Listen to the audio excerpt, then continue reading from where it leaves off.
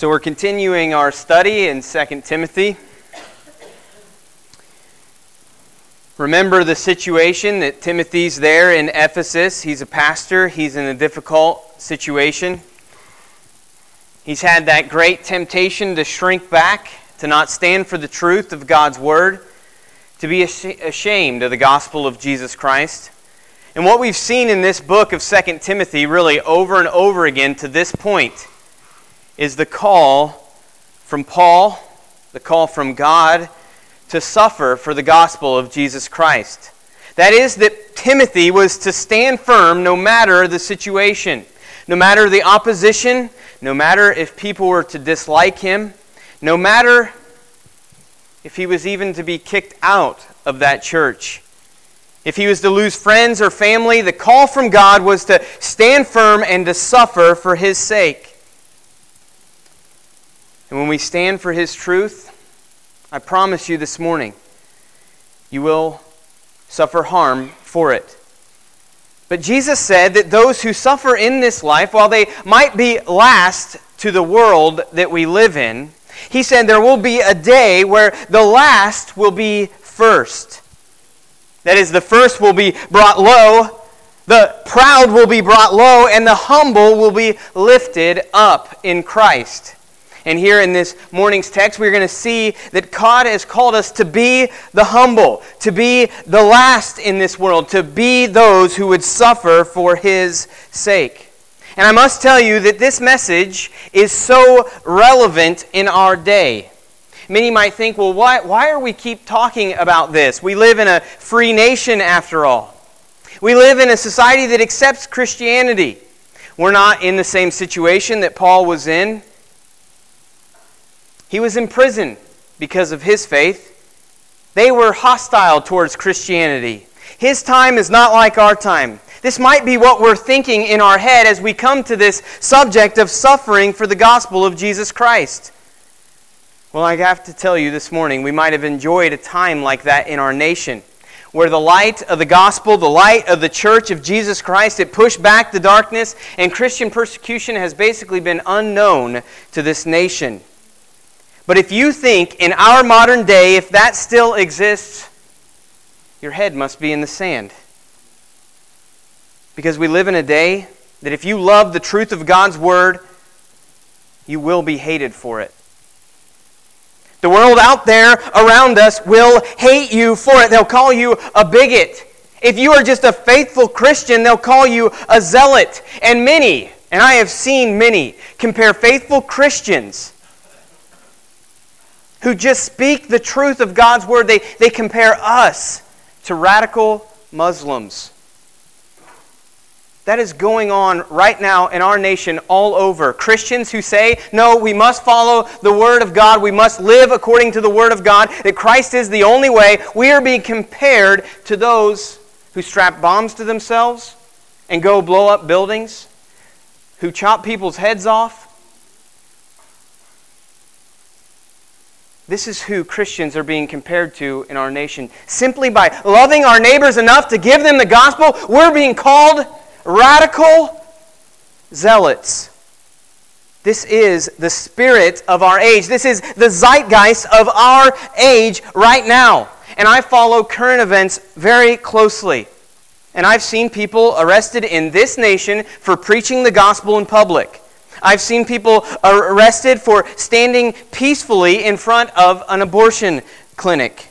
We have seen teachers fired for refusing to call a gender-confused child by their made-up gender rather than by what God has made them to be. We have seen children taken away from homeschool families because the state did not agree with what they were teaching their children. We have seen Christians banned from Facebook for sharing sermons about sin. We've seen many Christians censored on YouTube for speaking truth about abortion, homosexuality, and transgenderism. And we have seen Christians lose their businesses because they would not participate in a homosexual faux marriage. We live in a day that is increasingly hostile towards the truth of God's Word. And we have seen the insanity in this nation rise, where so many call what is evil good, and so many call what is good from God evil. We have seen a growing hatred, a growing animosity towards those who hold to biblical Christianity. Sin is celebrated right now in our culture in an extreme way. And if you do not celebrate what God clearly condemns, you will be villainized. They want complete allegiance. They want sin celebrated. And they have zero tolerance for any who would not. And they claim to be people of tolerance, but that tolerance ends where biblical Christianity begins. But the call from Scripture is, even in the midst of all that surrounds us, the pressures from this outside world, the call for the Christian is not to be a coward, it's not to be ashamed, it's not to be silent. It is to suffer for Him. It is to stand firm, to stand up for Christ. And if it causes you to suffer, so be it. God wants you to be bold in the faith. He doesn't want us to shrink back. He wants His true disciples, the true followers of Christ, to stand up for Him. Following Christ in this nation, in this time, it will cost you something. And I know as I preach this message, and really we've been on this subject for many weeks, it is an unpopular message. It's not often what we want to hear. But Jesus said that His servants, you and me, were not greater than Him. And I want you to think about His life this morning. He was despised for His message. And His message wasn't popular.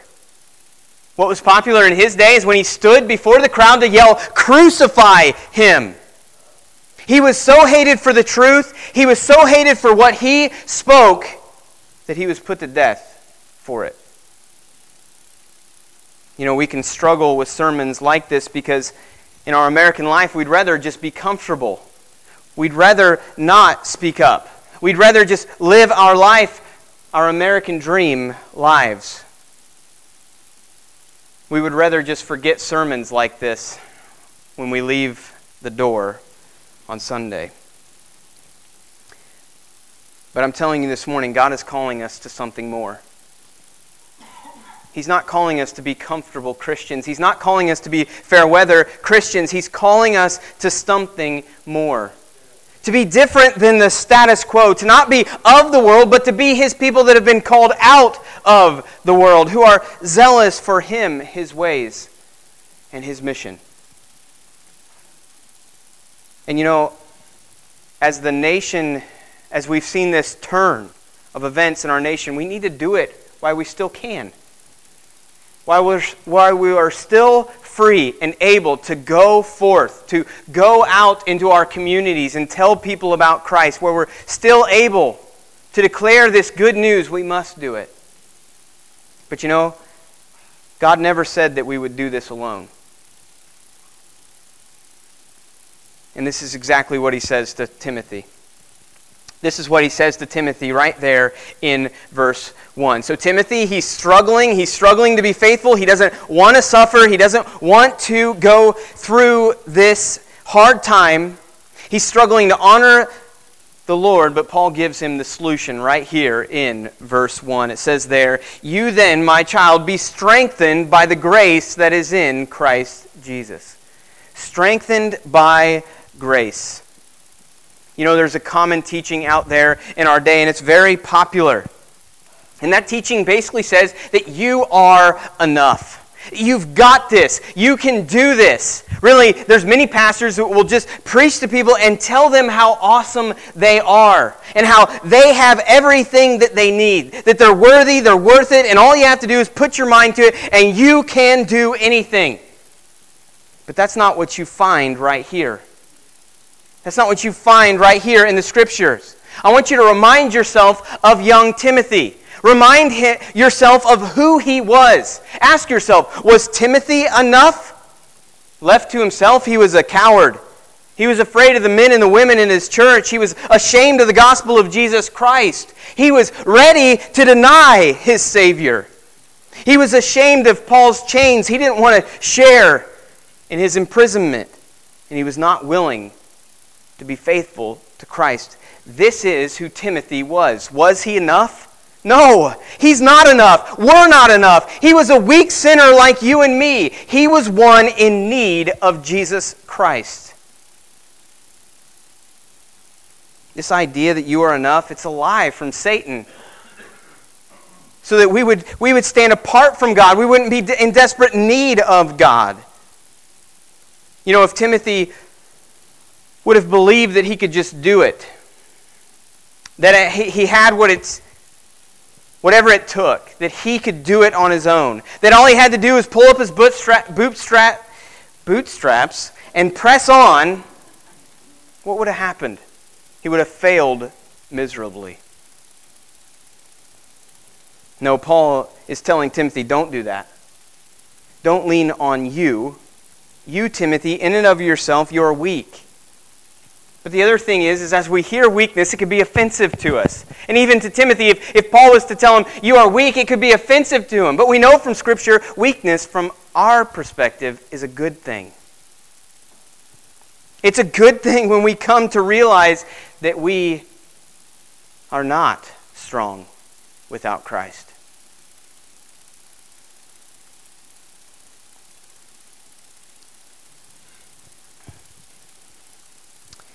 Why? Because it's the weak who need Christ. It's the humble who will cling to Christ. It's the lowly on the earth who will depend on Christ, who are desperate for Christ. Paul knew this truth. He himself knew that he was not able. He knew that he was not enough. He knew in and of himself he was not strong. He knew that he could not do it in himself, that he was not enough.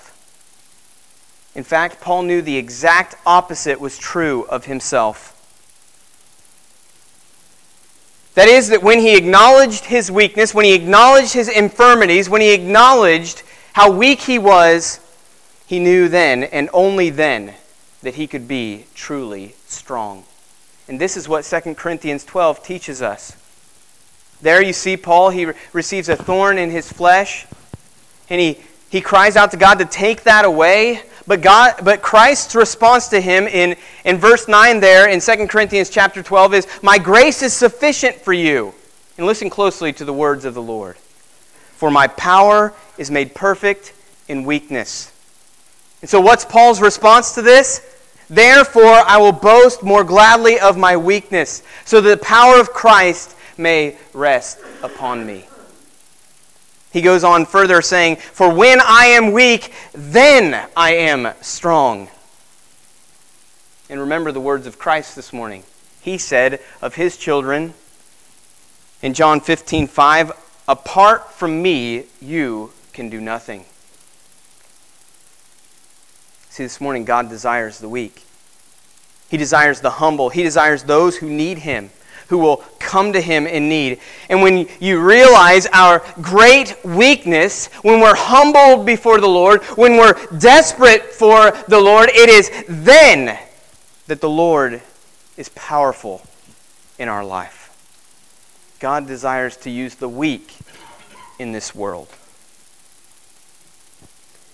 So Paul says to Timothy, this isn't about you. It's not that you can do this on your own strength. You need the strength from God. And this strength, he says, it's found in grace. Grace is our great empowerment as believers. It is the unmerited favor of God. And this grace, it comes through the Lord of glory, Jesus Christ. So Timothy was weak, but God's grace, it saves the weak. His grace empowers the weak. It makes the weak strong in Christ. Paul moves right from telling him to be strengthened in Christ to do the work of a disciple maker. You know, God doesn't strengthen us for nothing. God doesn't take the weak, give them power for no reason. Every time God empowers us, He's empowering us for His work. For His work, for His kingdom, for His glory, for His church. He tells Timothy to be strong in the Lord and then get to work. He tells him that in verse 2, to take this gospel message that has been entrusted to young Timothy, to take that message and entrust it or deposit this to other faithful men. And in the context, he's talking about faithful elders there in the church. He's to entrust this gospel, he's to entrust this church to other faithful men. Men of character, men who meet the qualifications of 1 Timothy and Titus. Men who Paul says right here will learn this gospel and then be able to teach others. But as we see this is written to a minister, it also is true of every single one of us. If we have this gospel, if we have this good news, if we've learned this truth, we should be teaching it to others. We ourselves should be making disciples. If you are young in the faith, you should find someone more mature in the faith. If you are more mature in the faith, you should find someone even more mature in the faith to teach you. And if you are a mature one in the faith, I urge you this morning, please, teach the younger in the faith. Find others who need this truth and come alongside them. Teach them. Disciple them. We tend to think about the Great Commission in one way. Ben talked about the Great Commission this morning. We tend to think of it as just taking the good news, taking the gospel of Jesus Christ to the nations. But if we listen closely to Jesus' words, it didn't stop there. That's not only what He said. He said there in Matthew 28:18 that all authority in heaven and earth has been given to Him. And then He said, "Go therefore and make disciples of all nations, baptizing them in the name of the Father, Son, and the Holy Spirit." And then he goes further and says, "Teaching them to observe all that I have commanded you." And He said, "And behold, I am with you to the end of the age." And so often we think of the Great Commission, we think of it as just people getting saved. And really that could be our focus. We want people, we want to see the salvations, we want to see the baptisms, and that can become our complete focus. It's the thing we can brag about, right? It's tangible. But God's called us to much more than that. And I admit as a pastor, and Ben can probably speak to this too, we want to see the salvations. We want to see people saved. But we have to always remember we've been called to so much more. We've been called to make disciples. We've been called to teach them all that Christ has commanded. The job starts at salvation. The Great Commission is not only taking the gospel, but as a church, it's teaching the younger in the faith all that Christ has commanded of us. Yes, our call is to give the good news to the world, but the work does not stop there. We have been called to be disciple makers. For Timothy, if he was to be faithful in this task, if he was to find these faithful men, if he was to raise them up to the point of eldership in his church, he would face opposition for it. And that's exactly why Paul says in verse 3, "Share in suffering as a good soldier of Christ Jesus." This was his call to Timothy. So this morning, if you are a Christian, you have been enlisted in God's army. And just like a soldier in the military, it's not necessarily always fun. It takes discipline. It takes focus. And if you are a devoted, good soldier, you'll suffer on the battlefield. Have you ever heard of a good soldier who would go into battle and not suffer for it? No. The courageous soldier, the soldier who cares about what his enlisting officer has said, is the bold, the brave, the soldier that's willing to lay down his life for others. It would be a cowardly, worthless soldier who was unwilling to suffer on the battlefield. So what's Paul saying here? The same call applies to the Christian. When we are disciplined, when we are focused for Christ and His work, when we are willing to do anything that our commanding officer, Jesus Christ, has told us, when we go into the battlefield, we will suffer for it. So what's this battlefield of the Christian life? John MacArthur states that it's really threefold. It's against the evil world, the system of sin that's all around us. It's the believer's own sinful nature. And it's Satan himself. For Timothy, right here in the context, his battle was against the world around him, those false teachers there in the church, that worldly culture where the rising persecution against Christians was coming. And in this battle, Timothy was to be a good soldier. And Paul takes this illustration even further there in verse 4. He says, "No soldier gets entangled in civilian pursuits, since his aim is to please the one who enlisted him." So a good soldier, he's single-minded. He's focused on the one who enlisted him. He can't be bogged down by civilian pursuits. He must be focused on what his commanding officer has asked of him. And if he was entangled in those civilian pursuits, we would not be able to call him a good soldier. And really that word entangled, the idea is that he wouldn't be able to fight. He wouldn't be able to go to battle. He would be so entangled. So what's God saying to the Christian in this verse? The call from this verse is to be a soldier for Christ Jesus. And as a soldier, are you focused on doing what the commanding officer has asked of you? And your commanding officer is Christ Jesus. And I want you to think about the earthly soldier this morning. Think about the way they devote their lives to this worldly system. They have an officer over him. He's like you and me. He's not a perfect man. He's a sinner like you and me. And they devote themselves to him. They're willing to say, yes, sir. They're willing to do whatever it takes to please their enlisting officer. How much more as Christians should we, when our commanding officer is the Lord of glory? When our commanding officer is the one who has the name above all names?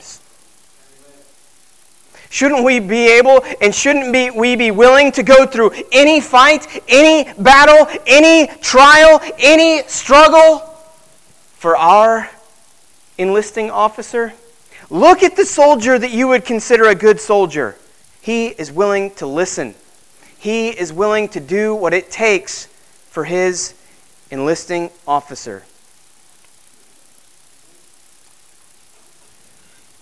And that's what God has called us. How much more should we?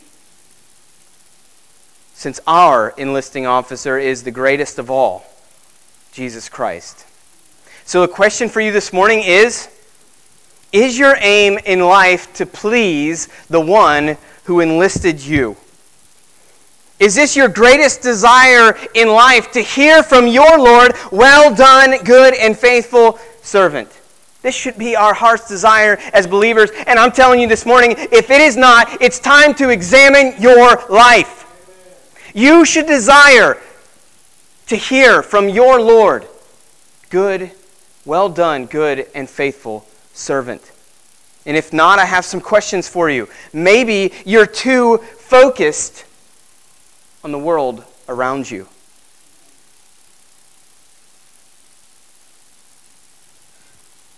Maybe you've become entangled in civilian pursuits. Maybe you're not focused on the Word of God, the commands of God, the mission of God. Maybe you are in love with this world around you. There's a saying, and I believe it to be true, that you can be so earthly minded that you're no heavenly good. And in our day, I believe this is so true of so many that call themselves Christian. They claim to be His. They claim to be saved by His grace, bought by the blood of Christ, strengthened in Him. But then they are unwilling, when push comes to shove, to do anything for the Lord. They are so entangled in the world that they are useless to the kingdom of God. They show with their lives that they live, what their heart's desire is, that they care far more about the things of this world than their Savior. And I have to ask you this morning, is this you? Are you entangled in the world? Does your life revolve around you? Does it revolve around your will, your entertainment, your comfort, your kingdom? Are you working so hard every day, day in and day out, to build your own world, your own kingdom? Have you devoted yourself to the pursuit of vanity under the sun? Or is your aim to please the one who enlisted you? I promise you, as Tammy spoke on this morning, there is no greater treasure in this life than Jesus Christ. Than living for Christ. Than receiving the gift of Jesus Christ. Paul now gives Timothy two more illustrations to explain this point to Timothy. One being an athlete and the other a farmer. He says an athlete is not crowned unless he competes according to the rules.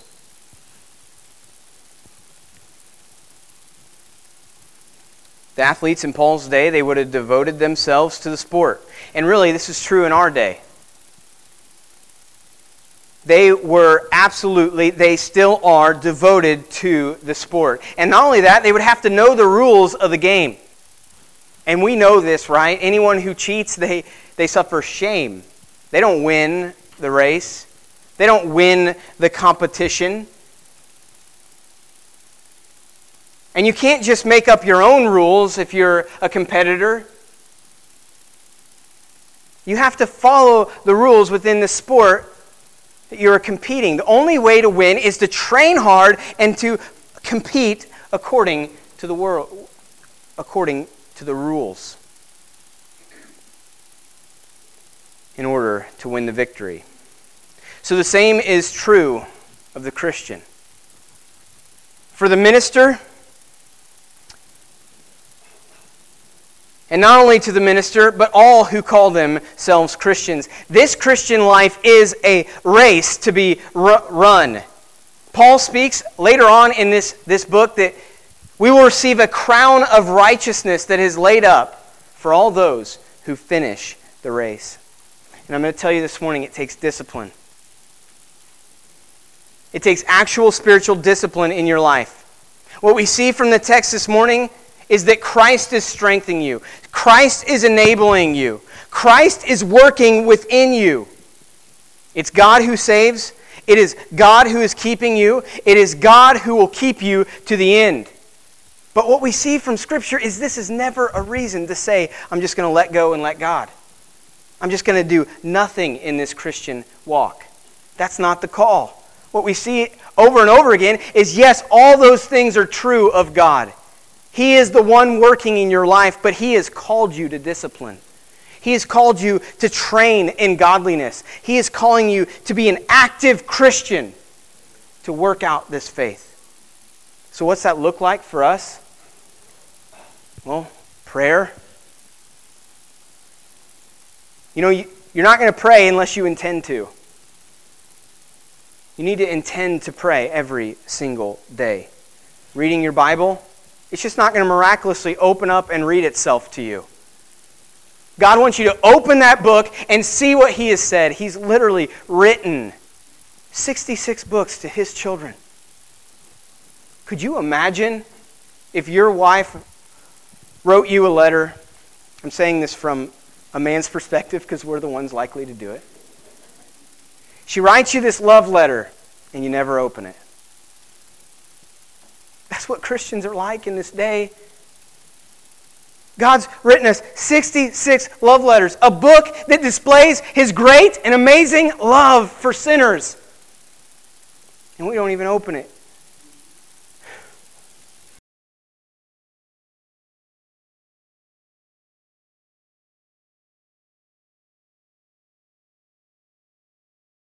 Another way is to come to church every single Lord's Day. And if you're able, every time it's open, hear the preaching of His words. Participate in the ordinance of the church, the Lord's Supper and baptism. Historically, the Christian faith has called these the means of grace. This is how God grows His people, through the means of grace. They are important because God seeks to strengthen our faith through them. And you know, so many Christians are struggling simply because they forsake what God has given to strengthen us. They just think that it's just going to happen to them. But God has asked us to be active. God has asked us to train. God has asked us to be disciplined, to be like a soldier, to be like one who is running a race, like an athlete. And this morning, if you want to finish this race, if you want to endure to the end, you need to be in the race. And you need to train by the means that God has given you. Through prayer, through His Word, and through His local church. One other thing this verse speaks of is we're to train according to His rules. The athlete cannot win if he breaks the rules. He can't win if he breaks the rules. So how does this apply to our life? Well, we're not just doing what feels good as Christians. As ministers, we're not reinventing church. We're looking at His Word and we're doing what He has said. We're running the race according to His rules. Many are trying to run, but they won't finish well because they ignore the rule book. And I just think about that. If you caught a football and you ran the other way and you went to the wrong end zone, you're not going to win if you don't follow the rules. If you were getting ready to pass a baton and you kept it instead, you're not going to win the relay. You're not going to win if you break the rules. And God has given us His clear set of rules in His Word, and He's asked us to run the race according to what He has said. And I must say, how foolish are we? If you saw the athlete doing that, what do we all do? You see him running the wrong way, you see him breaking the rules, we all yell it out. Turn around the other way. But so many think that they can just do this Christian life their own way. They can ignore what God has said in His Word. They can ignore His clear given instructions to how we are to persevere in this faith. As a believer, you're not just searching around in the dark or just doing whatever you want. You won't endure that way. The idea is obedience to the Word of God. I'm going to have to move quickly here to get through this stuff.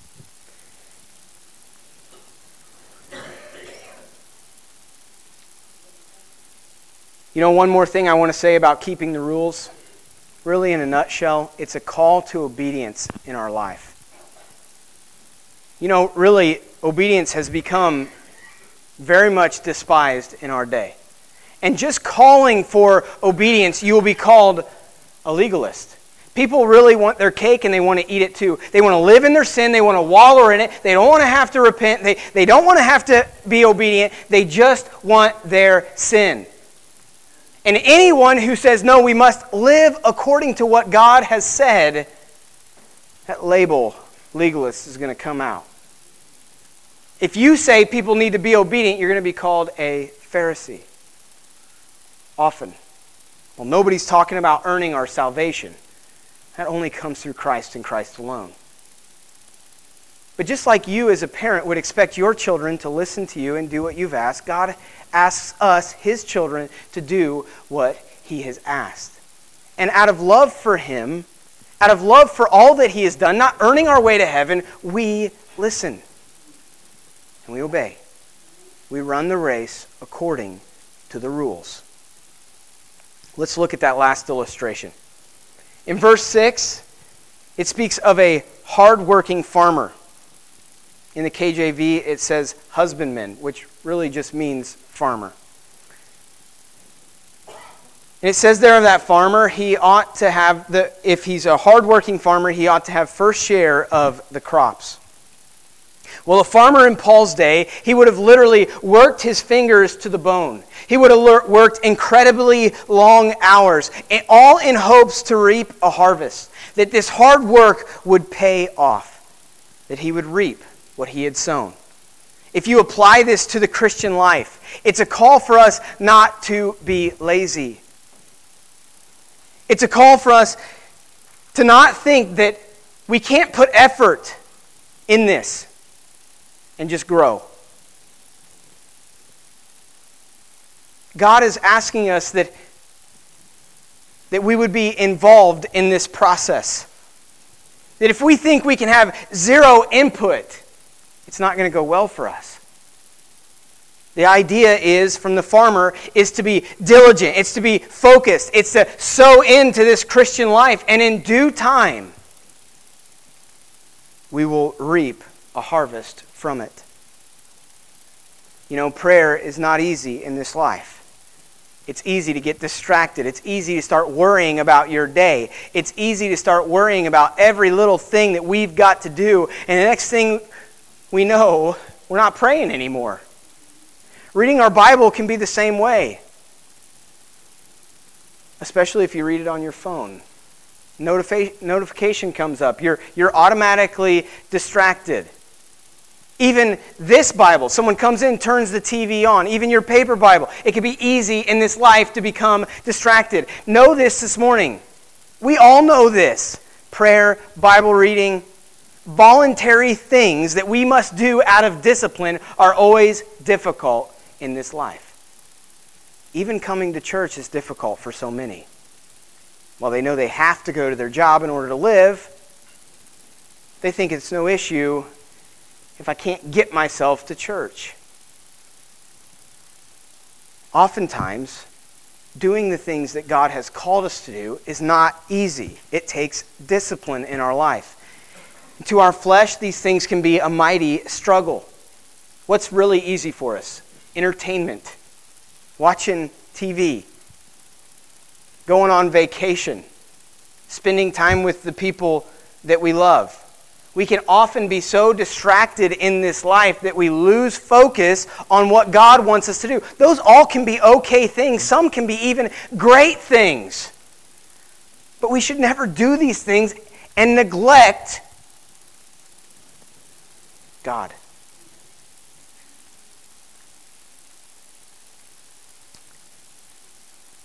So the call from verse 6 is that you need to have diligence towards God. You need to work hard. You need to create a habit in your life. You need to resolve to do that habit every single day of your life. You need to beg God to help you. God, give me a thirst for your word. Give me a thirst for prayer. Teach me to love to speak to you and to read your word. You need to be in His body. You need to be in His word, and you need to be in prayer to Him.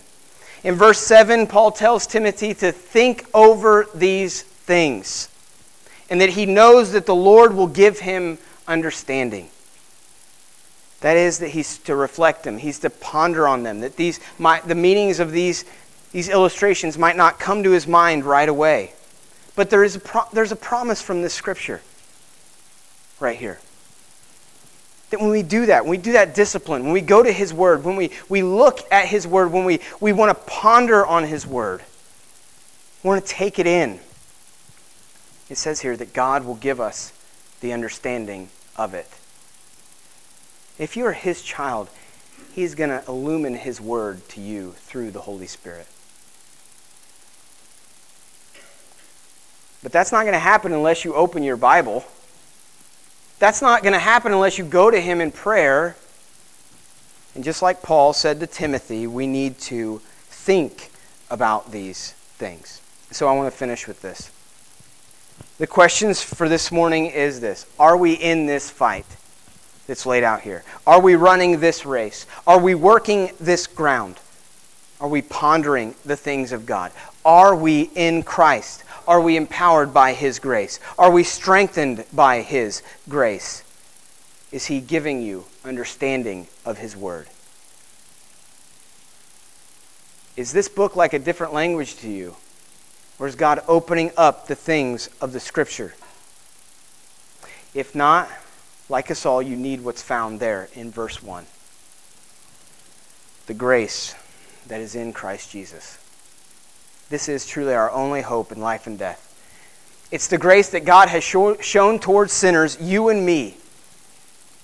It means his unmerited favor. He showed us this grace by sending his one and only Son, Jesus Christ, into the world to live the life we couldn't live and to die the death that we deserve. He sent his Son to save sinners, to save the weak, to save the needy. And this morning the question is this you? Are you one who is dependent on his grace?